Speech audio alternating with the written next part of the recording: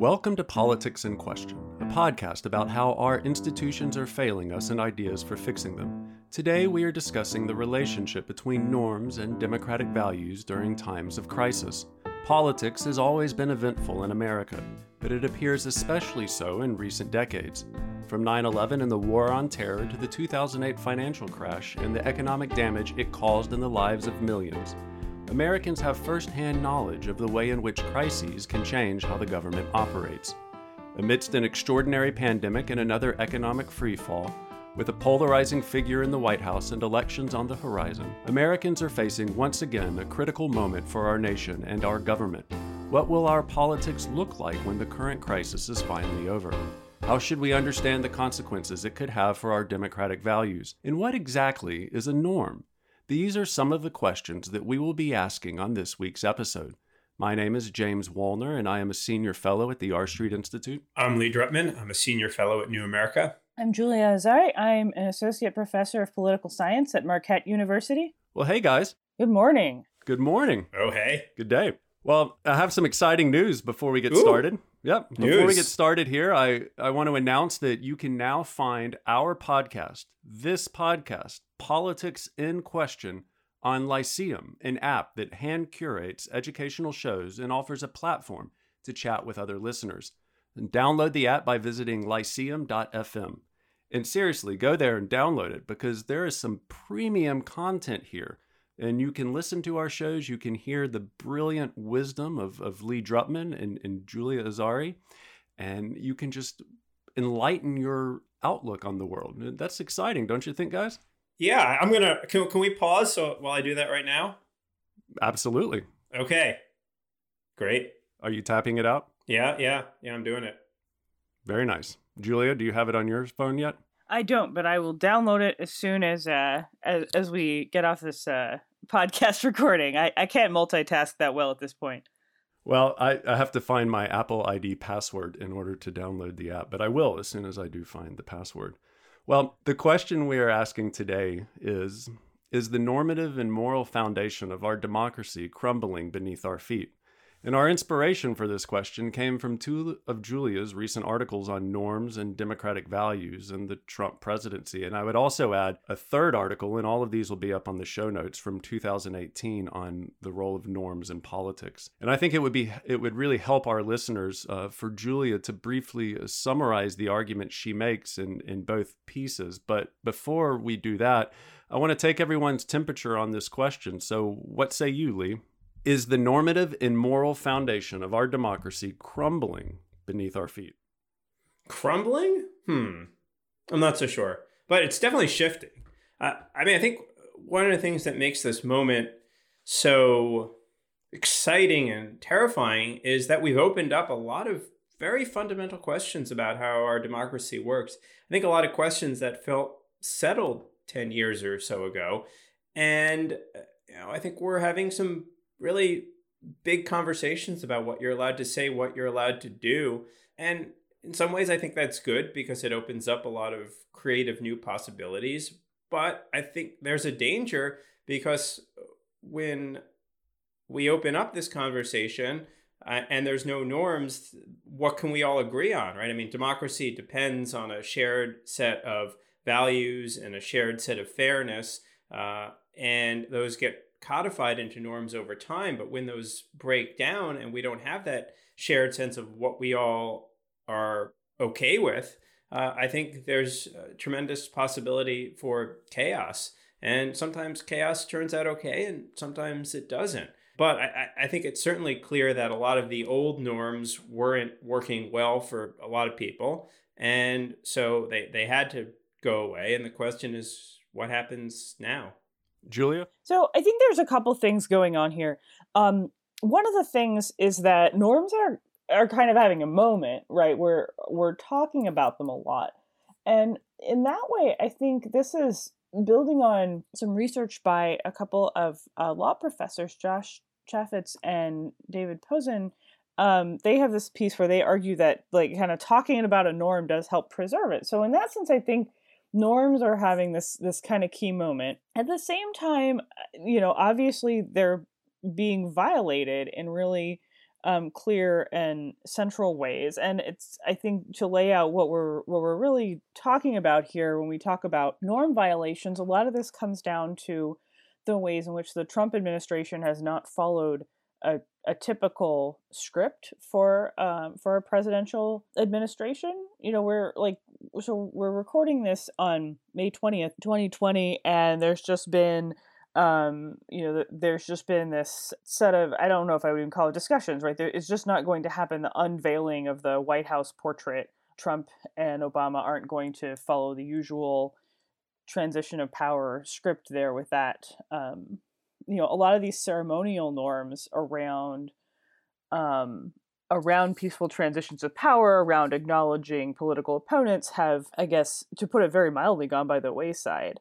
I think that's, some of this is important, some of it's not. And that's one of the distinctions that I'll talk about a little bit more when I describe my pieces, which is that what's going on here is these norms violations that come down to failure to publicly respect important values like the rule of law and legitimate opposition. And we see that not just with Trump, with other political actors, and it's certainly been a point of contention between the two parties, with a lot of accusations that the Republicans don't respect these values anymore. And that's, to me, that's sort of what the state of the discourse is. And it also links back to an episode we did a few weeks back with Emily Sidnor about civility, right? There are these sort of norms about like how you talk about and to your political opponents. And some of that is, I think, critical to democracy, and some of that is not. And that's sort of how I conceptualize that question. So I'm not entirely sure where we are, but we're certainly at a shifting point, as Lee points out. Well, I think both of your points are very insightful, and they help orient my own understanding of this topic. I think my short answer is no, but yes, in a different way, maybe. It's probably the worst answer I've ever given on this podcast. But I don't think the fact of changing norms or even changing values is in and of itself destructive of our kind of democratic politics, of its moral and normative foundation.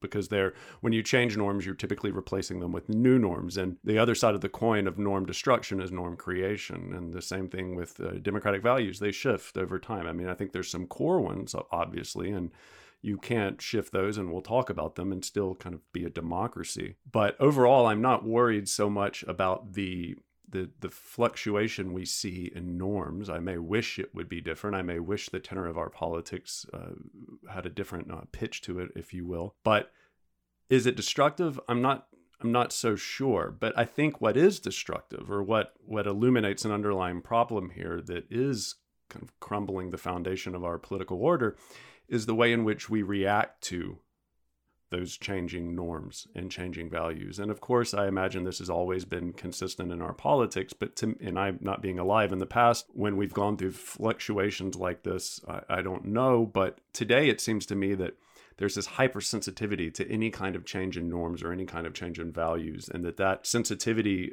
illuminates, I think, an unwillingness to kind of allow the kind of political process to play out. And it illuminates our tendency to delegitimize our political opponents by saying that they're outside of the sphere of acceptable political conflict. So again, my answer, I think, is no, but yes, in a different way, maybe. But before we get into this question and really dig into it here, Julia, will you give our listeners a brief overview of your argument in both of these fabulous articles, as well as maybe your earlier 2018 article on norms? And I know you've already touched on some of it in your answer to our kind of big meta question here, but if you could kind of delve into it a little bit more, I think that would be very helpful for Lee and I and for our listeners. Yes, thank you.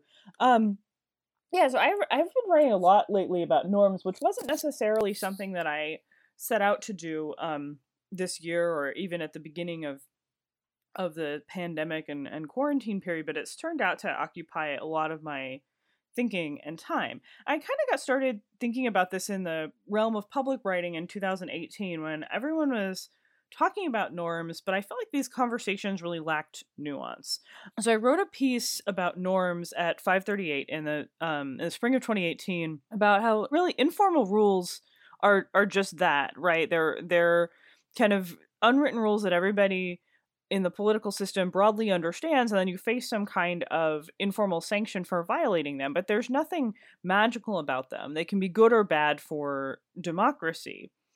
And what really matters is democratic values. So I pointed out in this 2018 piece, I pointed out there's some core democratic values that have been, at that point, had been kind of core points of contention around the Trump administration. So respect for separate institutions. So respecting the autonomy of states in a federalist system, respecting Congress as a separate and co-equal branch of government. A lot of times those transgressions by the Trump administration are talked about in terms of norms, and that's all well and good, but it's not really like, oh, this is outside of the realm of what we normally do.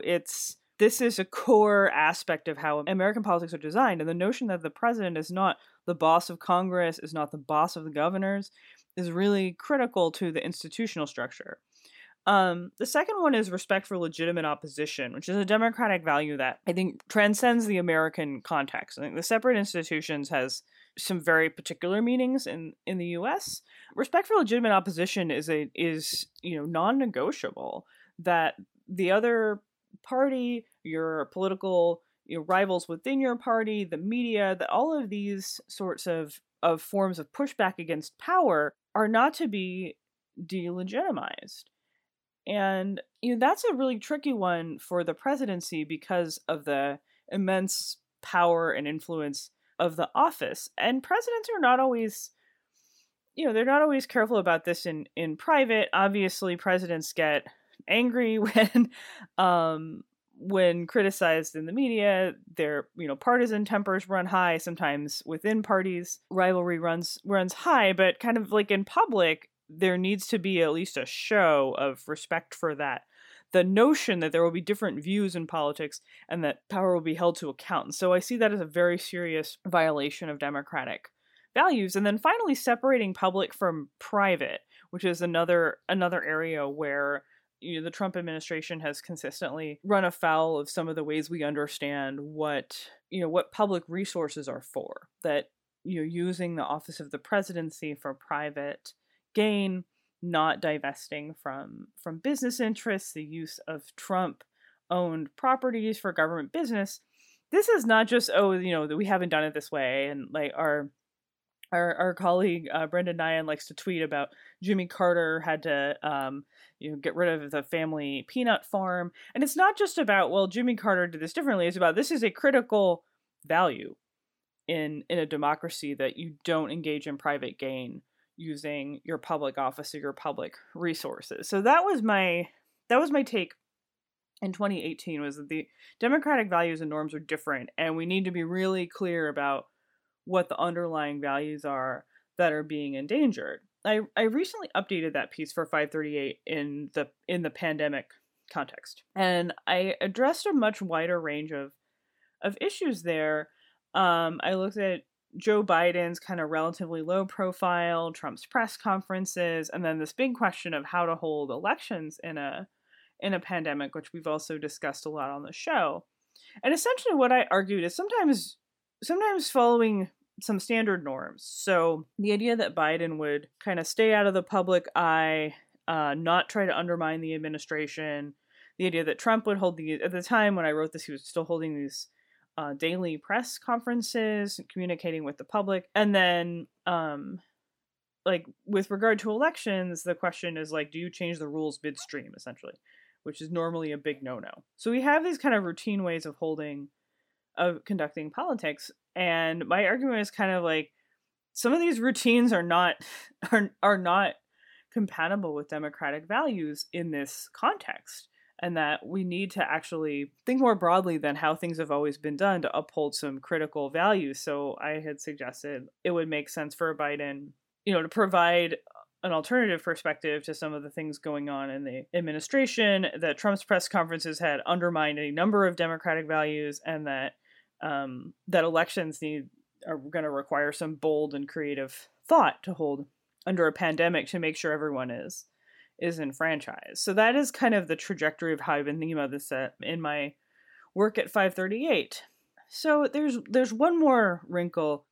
I've been thinking a lot about norms and norms transgression, and I wrote a piece at The Mistress of Faction about this, where essentially I argued we've really got the norm story about the Trump presidency backwards.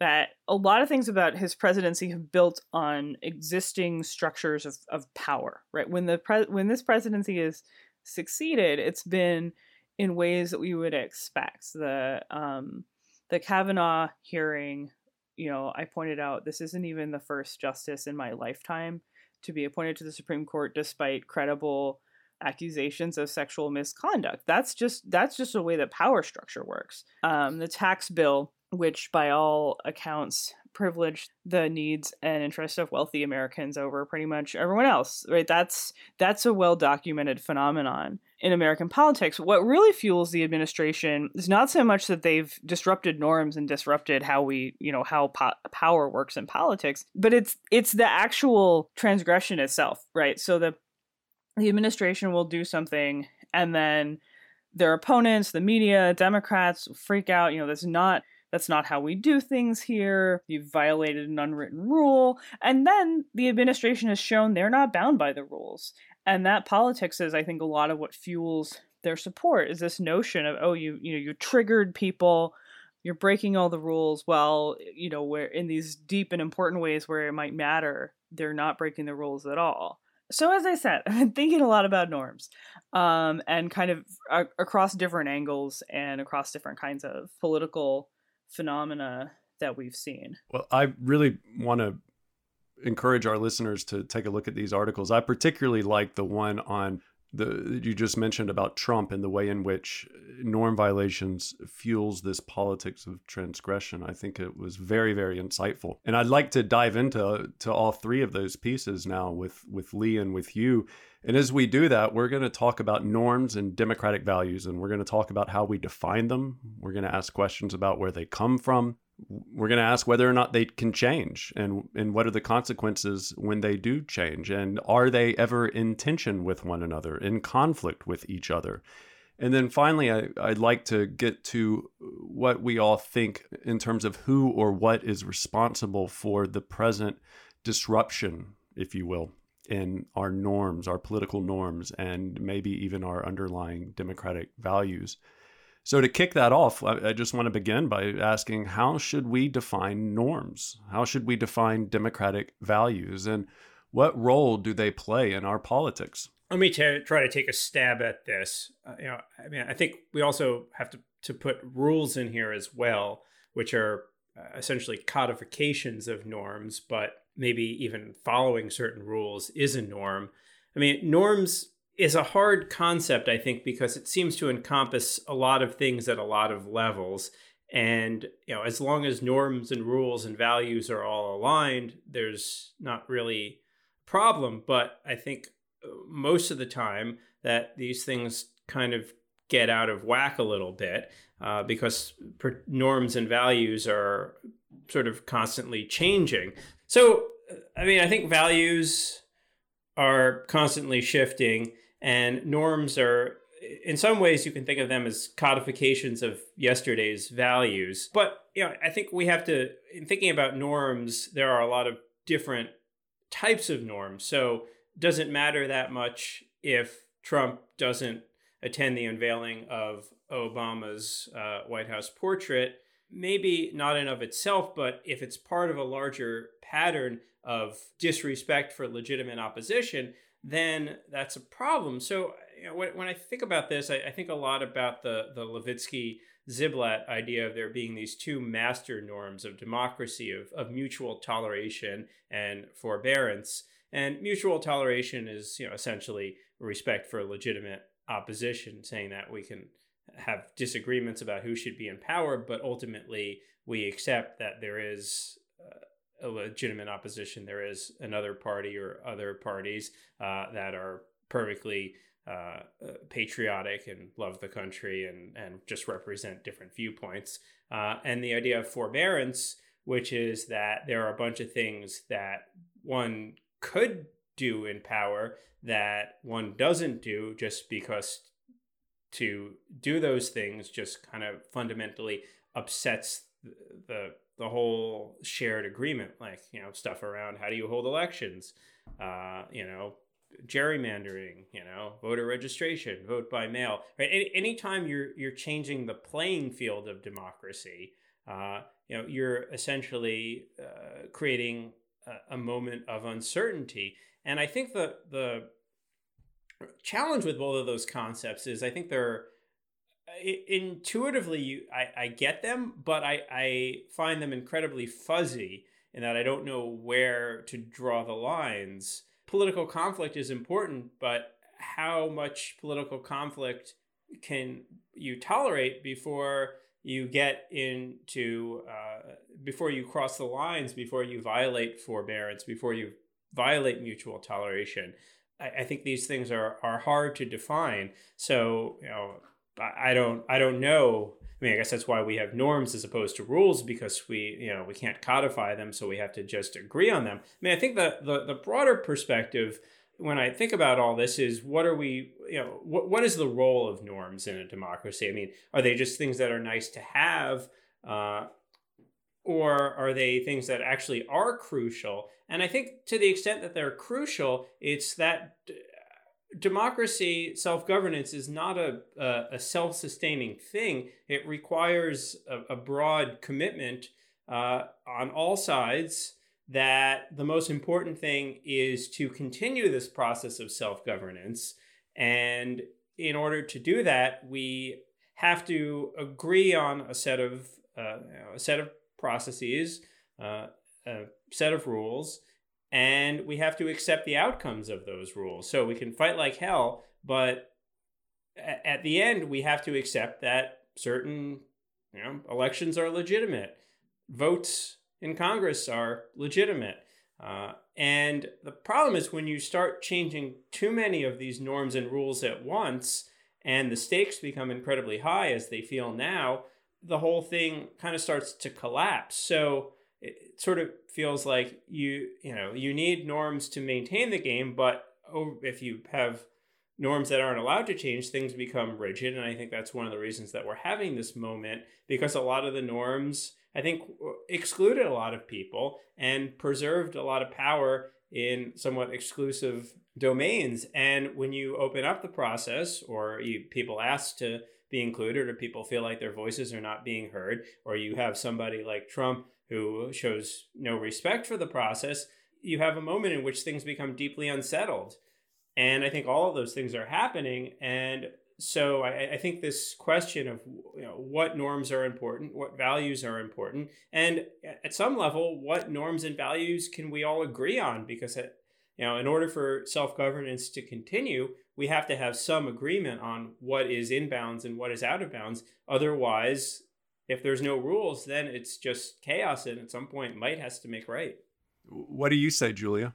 Yeah, I want to riff on a couple of the things that Lee has said here, including the Levitsky and Ziblatt concept of forbearance, where they my understanding of how they define forbearance is this idea that you don't use all the institutional power at your disposal, right? That you as president or as Speaker of the House or whatever, you might have a certain amount of power specifically to undermine your opponents in different ways, and that you just don't do that at every opportunity that you get. And that I think in some ways that's been useful to kind of talk about the difference between formal and informal powers.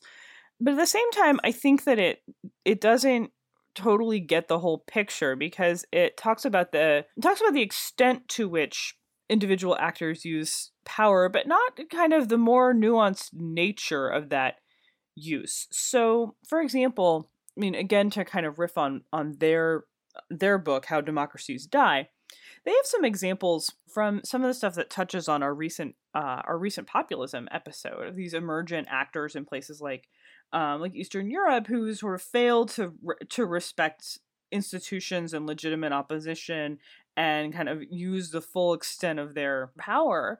And you also see that with the Trump administration, this sort of notion of like, here are things presidents always maybe kind of could do, but we all understood that they shouldn't do that. And here is the Trump administration doing that? And again, I would define this, at least in the US context, as this is not about changing the nature of the power of the presidency so much as it is illustrating, this is very discursive activity, right? It's illustrating that you're not bound by those informal norms and thus showing your power. But in the past, you have a lot of examples of more subtle use of this, right? So it's not like people in the political realm have never, used the courts for political ends or done things to delegitimize their partisan opponents or to win against their opponents within their own parties, right? Politicians using the formal rules in innovative ways in order to win, and where their goal is to win, is not new. It is very standard in American politics. So I think we lose some of the nuance of like the nature of that. It's just that normally they don't advertise it. It's not part of the package. Like, oh, look, I exploited this rule about, delegate seating to try and get myself or my preferred candidate nominated to the presidency or nominated at the state or local level. That's not part of the story. And for Trump and Trump type politics in the US context, it is very much part of the story. It is very much showing that they have the power to violate that norm. And from there, I think there's kind of two core things that we don't think about in blunt enough terms in the norms discourse. And one of those is norms specifically as ways of limiting power. So some norms, as Lee alluded to, actually entrench power and preserve the power of the already powerful. And there have been a lot of critiques. I think Corey Robin at CUNY has written some interesting critiques of this in the U.S. case as well, of how ways in which norms actually preserve slavery, Jim Crow, things like that. And we can link to that in our notes also. So that's thinking about which norms actually limit power and which enhance it. And also, who is the actor who enforces the norm, right? Who is enforcing the norm? And this is where I think we would benefit from clearer discourse about what's going on in the era of Trump, which is that there is a minority of voters in the electorate who not only don't want to sanction norm violation, but to whom it appeals. And those people, by virtue of a variety of, pieces of our system, the Electoral College, the structure of the Senate, the fact that Trump is president, have kind of an advantaged seat right now. And I think power in disproportionate to their numbers. So norms violations have become this tool of minoritarian politics. And in general, you have a majority of people, I think, who support a lot of these standard presidency limiting pro-democracy kinds of norms, who are in fact disempowered. So there's a big question about who's doing the enforcing and how much power, do those enforcers have. And if I can make one final point. Absolutely. I actually want to link up to something you said, James, about norms being kind of in flux all the time and the ways in which we talk about norm violations. Because another norm I've been thinking a lot about in American politics right now has to do with the pursuit of the vice presidency. We've heard a lot, I think, particularly about how Stacey Abrams seems to be publicly running for vice president, for lack of a better word. Like, we don't even really have terminology for this that's neutral. On the one hand, it's a big norm violation to be publicly seeking the office of vice presidency and kind of lobbying the presumptive nominee to choose you. We see that as kind of a norm violation. On the other hand, it's also incredibly common, and it shows this very porous border between norm conformity and norm violation. That on the one hand, you have to kind of pay lip service to a norm, but then also it's like the reason it's an informal rule is kind of because everybody knows that that this behavior takes place, right? I think social behavior is a lot more complicated and nuanced. And it's notable to me that while everybody does this, right, politicians are ambitious, and if they want to be selected as vice president, they're going to do things to put themselves at an advantage. But when Stacey Abrams does it, someone who pushes at the boundaries of people's understanding of who should be in power as a young African-American woman, then we start talking about norms. I don't have hard evidence that this is, there's been more news articles about her pursuing the vice presidential nomination than say anything that, I don't know, Joe Lieberman might have done in 2000 or, Paul Ryan in 2012 or whoever, right? But those are smart, ambitious politicians who knew how to play the game. And the fact that it's a norm violation when Stacey Abrams does it is not lost on me. Can I jump in? And I want to expand, Julia, on something you said about the broader historical context, which is to say that a lot of the stuff that is happening, a lot of the contests for power that are happening now, whether it's abuse of the executive office. I mean, certainly LBJ was and Nixon did a lot of stuff that I think we would consider pretty awful, abusing their power. The fights over court packing, over gerrymandering. I mean, it's like the entire 19th century. So I think, one way to think about the current moment, and I think it's important to think about the current moment as well as a broader context, is that there was sort of a codification of a set of norms around how you conduct presidency post-Watergate. And some of those were codified into rules. For example, we put in place the inspectors generals then, and now Trump is firing inspectors generals. Rules around campaign finance, which prior to that was completely unregulated, abuse of power, and also the sort of bipartisan consensus of the 60s, 70s, even 80s that has been unwinding. So that in some ways that, it's the codification of a particular understanding of how government should conduct its business, and that, worked in a particular period, but as you could think of it as that democracy evolved to that point, or you can think of it as you can think of evolution as not having a direction, just a series of changes that kind of preserve an agreement after a moment of catastrophe. And I suspect after this moment of chaos, we'll see new norms emerge that reflect different values. But the question, and I sort of want to ground this, like what is a norm violation? Is the Kavanaugh appointment and the stopping of Merrick Garland, is that a norm violation that really matters? Is the constant fights over voter ID and closing polling places and the sort of aggressive nature around election rules, is that a norm violation? Is what Trump's doing over vote by mail, is that a norm violation? I think I want to ask both of you, like, which of these things should we consider to be norm violations, and which of these things should we consider to be just part of the contest for power? Because I think it would help me at least to kind of try to figure out, where should I draw the boundaries, and also, which of these are values violations. Julia? I think to me, it kind of doesn't matter what's a norm violation. It matters what's a democratic value violation. And I would put most of those in that category. Although I take your point that there's a very fine line between what constitutes the give and take of contesting for power, which is, I think, much uglier than it's typically portrayed in our past. In the popular discussion about norms, you get a lot of kind of like, in the past, everyone respected these informal rules and no one did anything dirty, and that's just not accurate at all. That's some mythology that needs to die.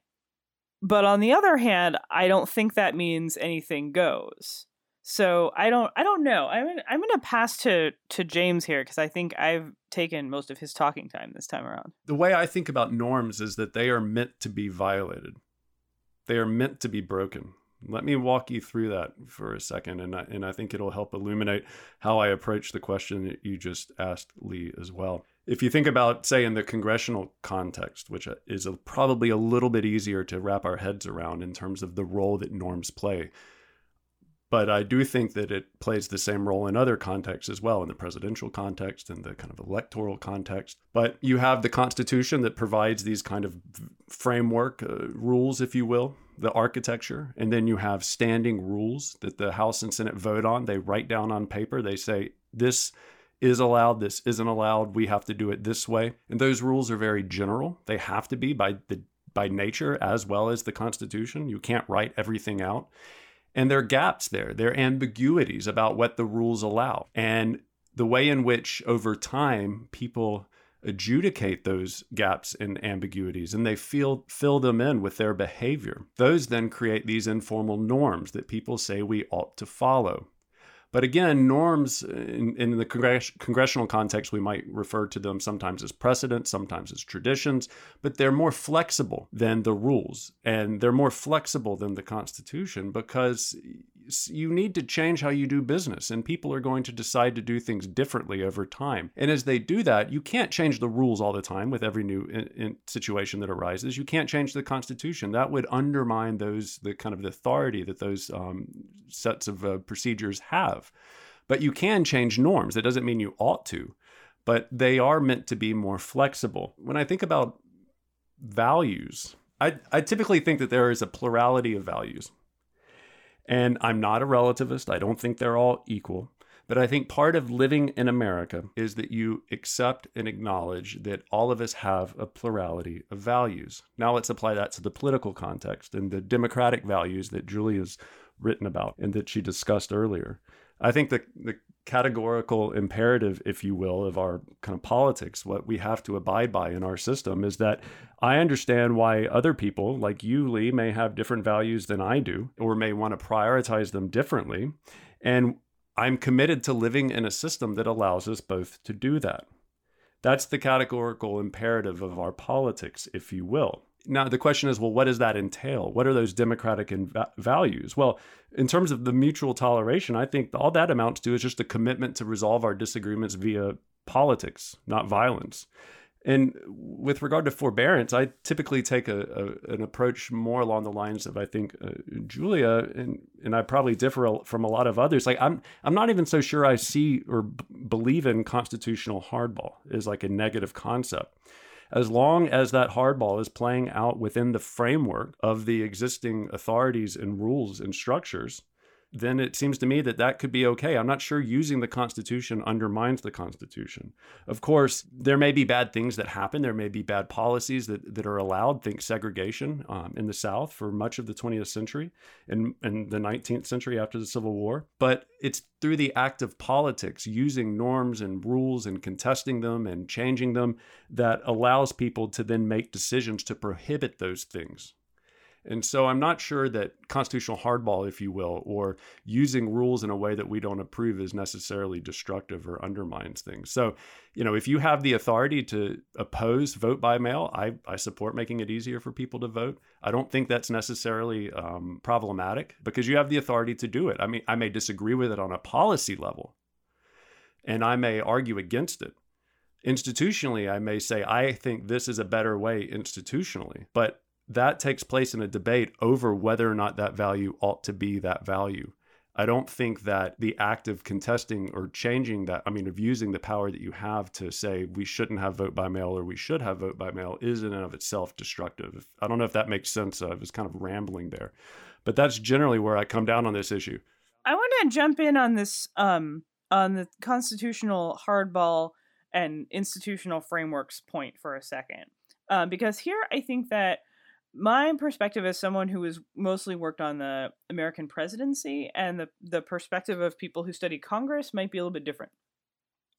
So within a congressional context, hardball makes perfect sense as a way to use, like I said, use the formal rules to your advantage. That makes sense also in an intra-party context in a lot of different ways. But the American presidency is structured very differently. Its formal strictures are very few, right? Article 2 of the U.S. Constitution is very sparse, and it doesn't have a lot of limitations. And so it's evolved from the beginning as a very norm-bound office, and that, as Lee points out, has become more and more important as the modern presidency has gained more and more power and become politically central.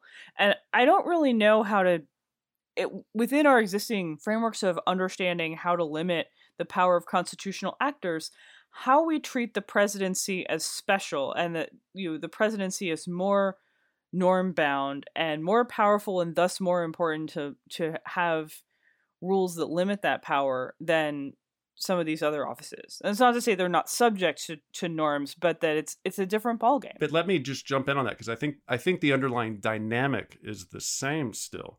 The norms themselves don't necessarily constrain people. Maybe they will over time as they acquire more and more, they get more and more sticky. They require more and more legitimacy and authority. But the presidency, it may not have a lot of limits in and of itself, but the Congress or the Supreme Court playing constitutional hardball limits what the presidency can do. The people, via civil disobedience, through politics with a small p, think the civil rights movement, for instance, they can help to put norms of acceptable behavior around the presidency. And so the constitutional hardball is the way in which we get these branch norms about what is and is not acceptable. I mean, maybe sometimes you get a president like Madison who's presiding over the War of 1812, and he's probably the most libertarian president we've ever had then. He prosecutes a war on American soil. He doesn't violate any civil liberties. He doesn't, extend the power of the office in any way. But most of the time, presidents aren't going to self-limit their own power. It's the Congress or the people or the courts or somebody else outside of them who is imposing on them via using their own power in a game of constitutional hardball to force these norms onto an unwilling president. I want to think a little bit more about this question of constitutional hardball, and I want to really put it in terms of values and think about what is a sort of hierarchy of values. And to me, at the top of that hierarchy is the idea that democracy is the best system of governance, and that we want to keep democracy going because the alternatives are all much worse. And part of keeping democracy going is, to me at least, the idea that everybody who's participating feels like they have a fair shot at power, and nobody is systematically disenfranchised. Minorities don't feel that they are excluded from power. And this gets back to the basic idea of Federalist number 10 and the framers, is that in order for a government to be legitimate, every faction has to feel like it can sometimes be in the majority and sometimes win. If democracy depends both on the winners and the losers, the winners have to make sure that the losers have a chance, and the losers have to say, I'm willing to participate because I think that I might have a chance of being a winner. And the problem to me with constitutional hardball is when the winners abuse their powers in a way that makes the losers feel that they will never get a chance to win. And that's the moment when democracy breaks down, is when the losing side feels like, you know what, this is a totally rigged game, and there's no way in which we can ever have our interests represented.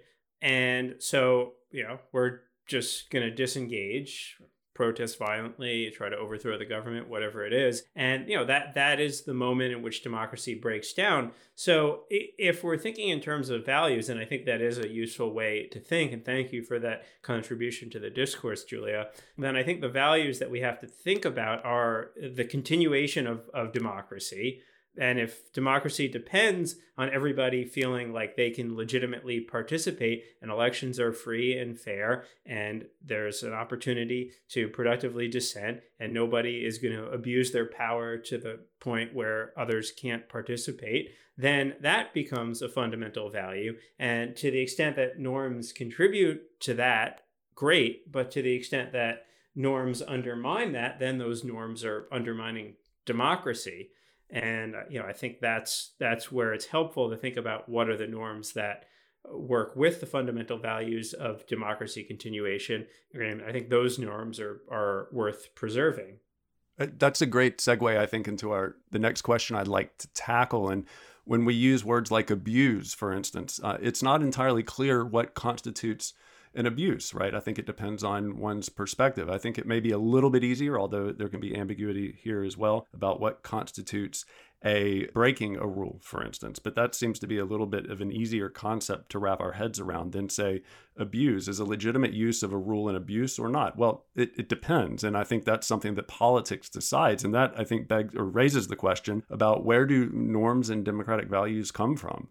Isaiah Berlin observed that he says, quote, "It's clear that the ability to recognize universal or almost universal values enters into our analysis of such fundamental concepts as man, rational, sane, natural." And I think he's right there. But what are those values? What are those norms? Who decides the specifics? Who decides what constitutes an abuse? Julia, what do you think? This has been a really challenging part of writing about this for me, because I think that on the one hand, we have we have an extensive body of literature about democratic theory and what makes a democracy. And I keep coming back to the notions of contestation and the notions of equality. But I'm honestly, I'm not exactly sure how we think about what is the authoritative source of democratic values. Or you brought up relativism earlier, are these things contextual? Are they universal? I don't know. This is a long way of saying I don't know. And I think that Lee has brought up one that I hadn't thought about in these terms so much, but I think is important, which is a kind of continuity of democracy, or continuity of contestation. One way I haven't really thought about norms is their sort of place in the temporal dynamic of democracy, or the notion that you could win next time and that the losers still have a stake in the game. I haven't totally brought those concepts into anything that I've written. So I'm, in some ways I'm kind of winging it, and in other ways I sort of feel like the instincts that I've used to write about core democratic values are built on, reading a lot of democratic theory, much of which was a long time ago in grad school, and kind of observing how democracy works, reading comparative politics. But yeah, I don't know that I have an airtight answer to that question. What do you think, Lee? Where do norms and democratic values come from? They evolve over time. There was a time in which the idea of self-governance was a totally radical transgression. There was an idea of the natural right of power that came from kings, and the idea that people should rule themselves, was fundamentally norm breaking. And I think this gets back to Corey Robin's idea of democracy itself being a transgression against norms. But now it's a norm. I think the idea that all men were created equal was once a radical transgression. And frankly, also the idea that that statement actually meant all men and all women also was a transgression at one point. And now both are accepted as norms. So I'm not, this gets into a very metaphysical discussion of what is truth. And, the idea that I always come back to is truth is the thing that we can all agree about. Norms is what we can all agree on. And when we have these moments in which we can agree, that's when norms break down. I think this gets back to my obsession with hyper-partisanship, which is, the problem that when everything is contested in this us against them zero-sum binary in which the stakes are made to feel impossibly high, it's very hard to have agreed upon norms, or even maybe agreed upon values, or at least an agreed upon hierarchy of values. And so at some point, we need to find an agreement by which we can all exist peacefully, or else the whole game is up. I mean, I could think about this podcast as a microcosm in which, we've never codified the rules of the podcast, but we have norms in which we are respectful to each other, and we engage earnestly and honestly, and let each other speak. If suddenly I just shut down, everything that both of you said, and told you that, I couldn't stand being on a podcast with you, we'd end this podcast very quickly. So, and I love being on a podcast with you guys, so that's not an issue. But the end of democracy is a much bigger thing. But in order to continue it, we need to have some something that we can all agree by. So I guess norms are just the things that we can sort of all agree on. And when we can't agree on them, then they break down.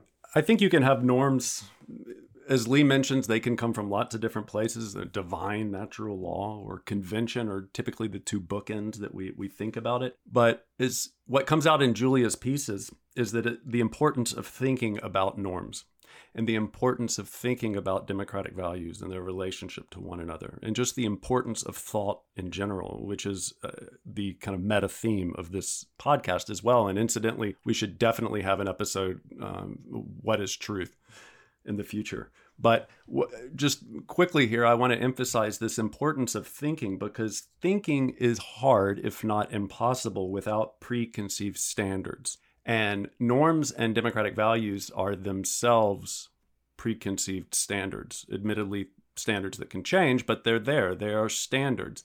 And if you lack those standards, if you lack the ability to then think about them, what does that say about our capacity to judge, to evaluate, right?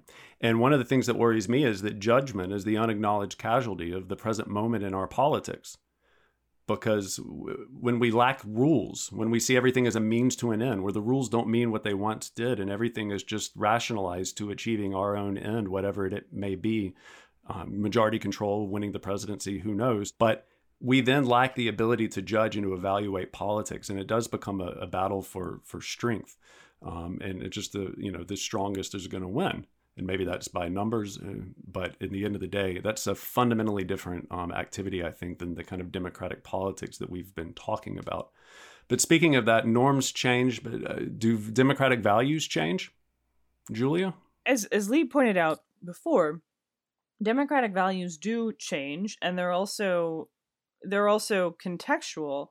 And I think some of that is in this sort of push and pull around at the kind of boundaries of norms. Like I said, when we have, as I mentioned earlier, with the vice presidential lobbying or vice presidential running kind of principle, where we sort of observe a norm in the way that someone might violate it, and then we can sort of have a moment of evaluation about what that norm is really about. And I want to actually take a second here to acknowledge that idea is also something that comes out of my 2012 Perspectives on Politics piece on unwritten rules with my my late co-author Jenny Smith. So much of what I've written about norms draws on that piece and draws on her contributions to it. So I do want to take a second to acknowledge that. The other thing in thinking about this fuzziness or the kind of fundamental question of how we define values and how they're contextual and ever changing. One thing that I've really taken out of this conversation is just how challenging it is to define what constitutes an abuse of power and what constitutes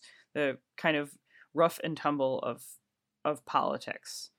That to me seems like a really contextual question, and one that is not just dependent on time and place, but also that's dependent on the office or the institution that we're talking about. And that's where, I was commenting about the presidency and how there's, I think, different principles that apply in terms of using norms to limit the presidency. I also think that this becomes very complicated very quickly when we talk about norm violations, or, we talked about incivility a couple weeks ago, among people who hold power versus those who are out of power. But even when we talk about how those who hold power have used that power, have used the political process to consolidate power, what is acceptable and what is over the line, I think is pretty unclear. So I've completely dodged your question, and that is my non-answer. Lee? Well, we have a norm on this podcast of being discursive and thinking out loud. So that's a good norm. I wouldn't want to change that. I think, values are always changing. And I think values are always ahead of norms. I mean, norms are basically, I've said this several times, I think norms are sort of the codification of a set of power relations that are basically a truce. And at some point, that truce can break down. And, I can think of several moments in American political history: a Revolutionary War, Jacksonian democracy, the Civil War, the Progressive Era, the New Deal, the Civil Rights Revolution, in which, an old truce, an old set of norms, and an old set of values was fundamentally shattered. And those were moments of transgression and I think mostly progress. And, there's a cyclicality to this whole process of norm codification and then norm transgression, in which there's a moment of chaos, and chaos usually doesn't last all that long because somebody steps into power and says, this is how things are going to be. And everybody says, yeah, we should have some rules and some norms that we all agree on because chaos is terrible. And usually in these moments of uncertainty, there's a clear winner. I think one of the things that makes this moment in this extended period challenging is that there isn't a clear winner who gets to impose a set of new norms. And what we have instead is this contest between two roughly equal partisan forces. And so we're having this extended period in which nobody gets to win and nobody gets to impose a truce. And, this is, if you think about the comparative literature on civil wars go on a lot longer when both sides think they can win. So in some ways, this contradicts my previous point about the idea that democracy continues when both sides feel that they can win, and suggests that, in some ways, what you need is one side to dominate, or a new consensus to dominate, in order for new norms to form. But maybe thinking about it, the problem is that we're thinking about it in terms of zero-sum partisanship as opposed to ideas or principles. And that's undermining our ability to resolve a bunch of these disputes over norms, is that it's not so much issues that are at stake, but it's just raw power. And when it's about raw power, there's no way to find a resolution because there's no substance to that. It's just about winning.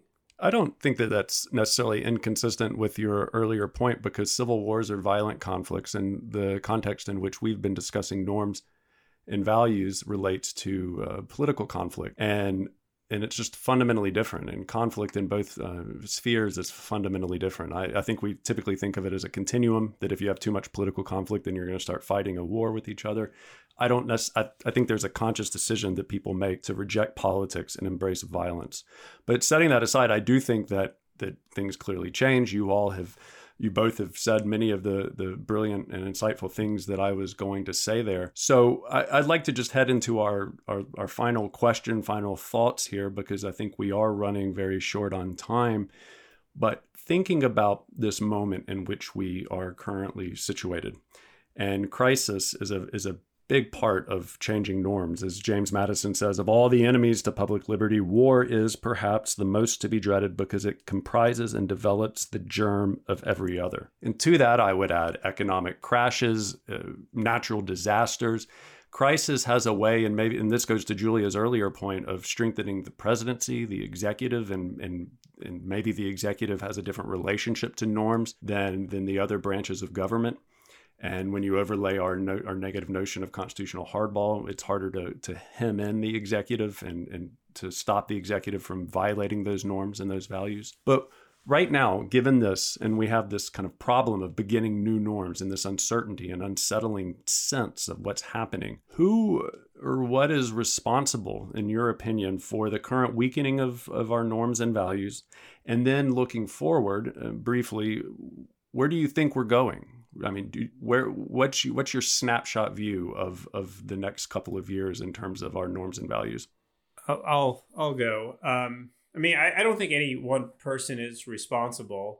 I think what's responsible is this incredibly close contest for power at a time in which the parties are organized along racial, geographic, cultural lines, which has created a condition in which the stakes of elections have become incredibly high, and that's justified increasingly aggressive hardball tactics.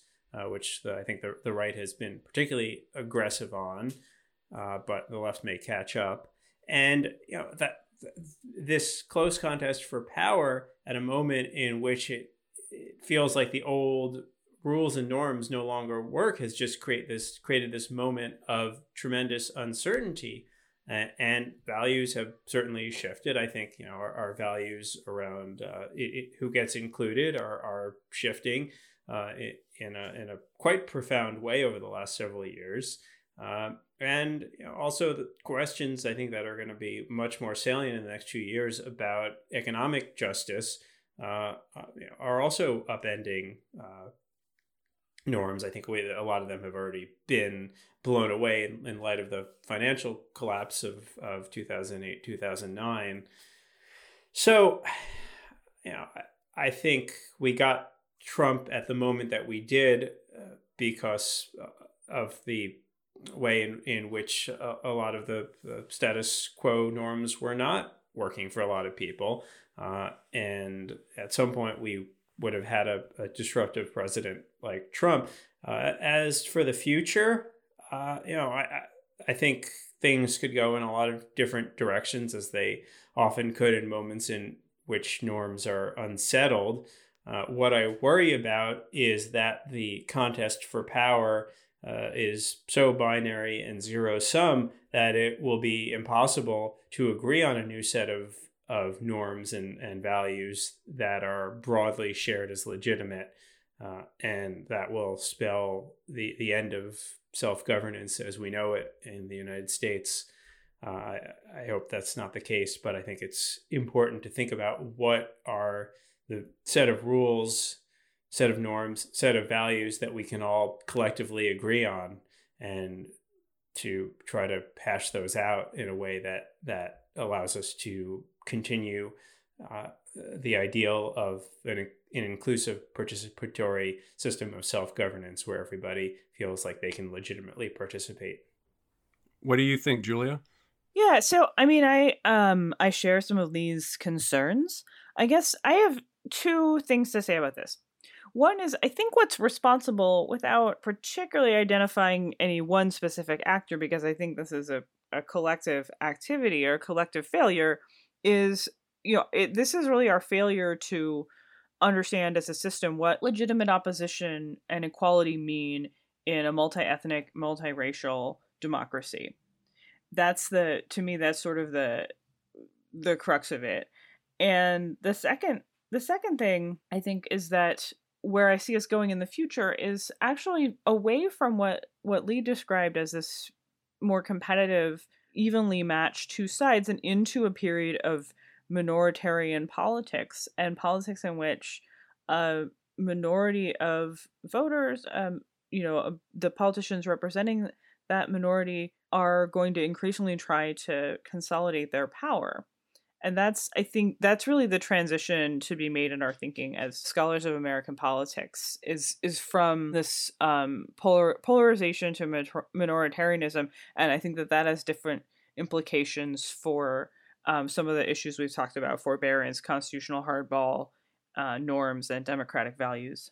As I read your articles, Julia, as I've listened to our discussion today about this subject, I recalled our prior discussions of populism in our prior episode, and its emphasis on popular grievances that are directed against the establishment, the system, and how it fuels these norms violations. And as I expressed in those episodes, I'm skeptical of blanket judgments of populism.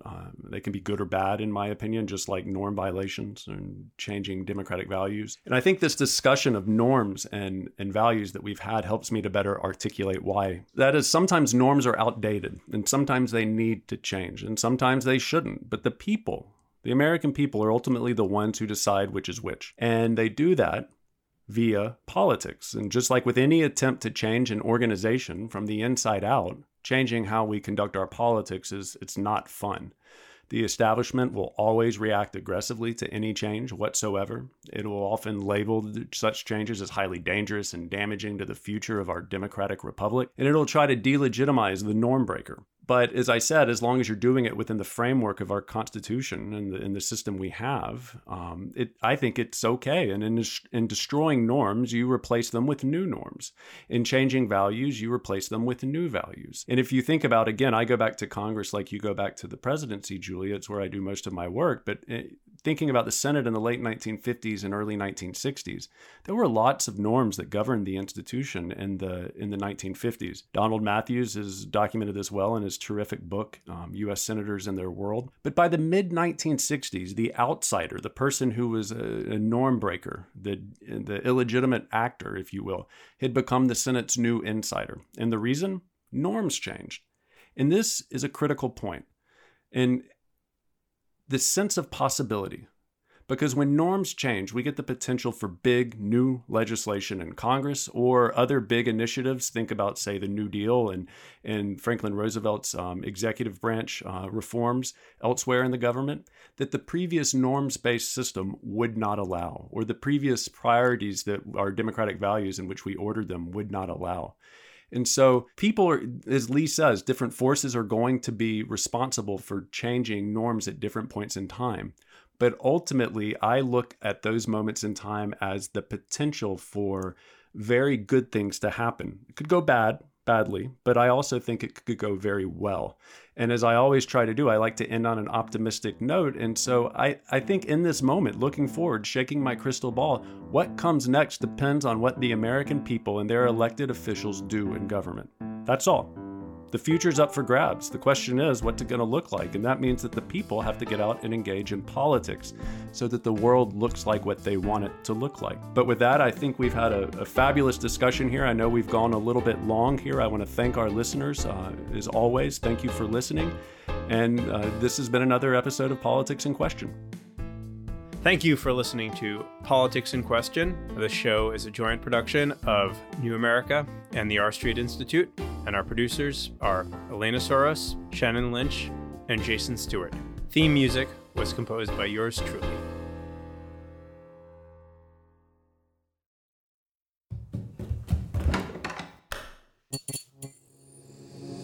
This podcast is part of the Democracy Group,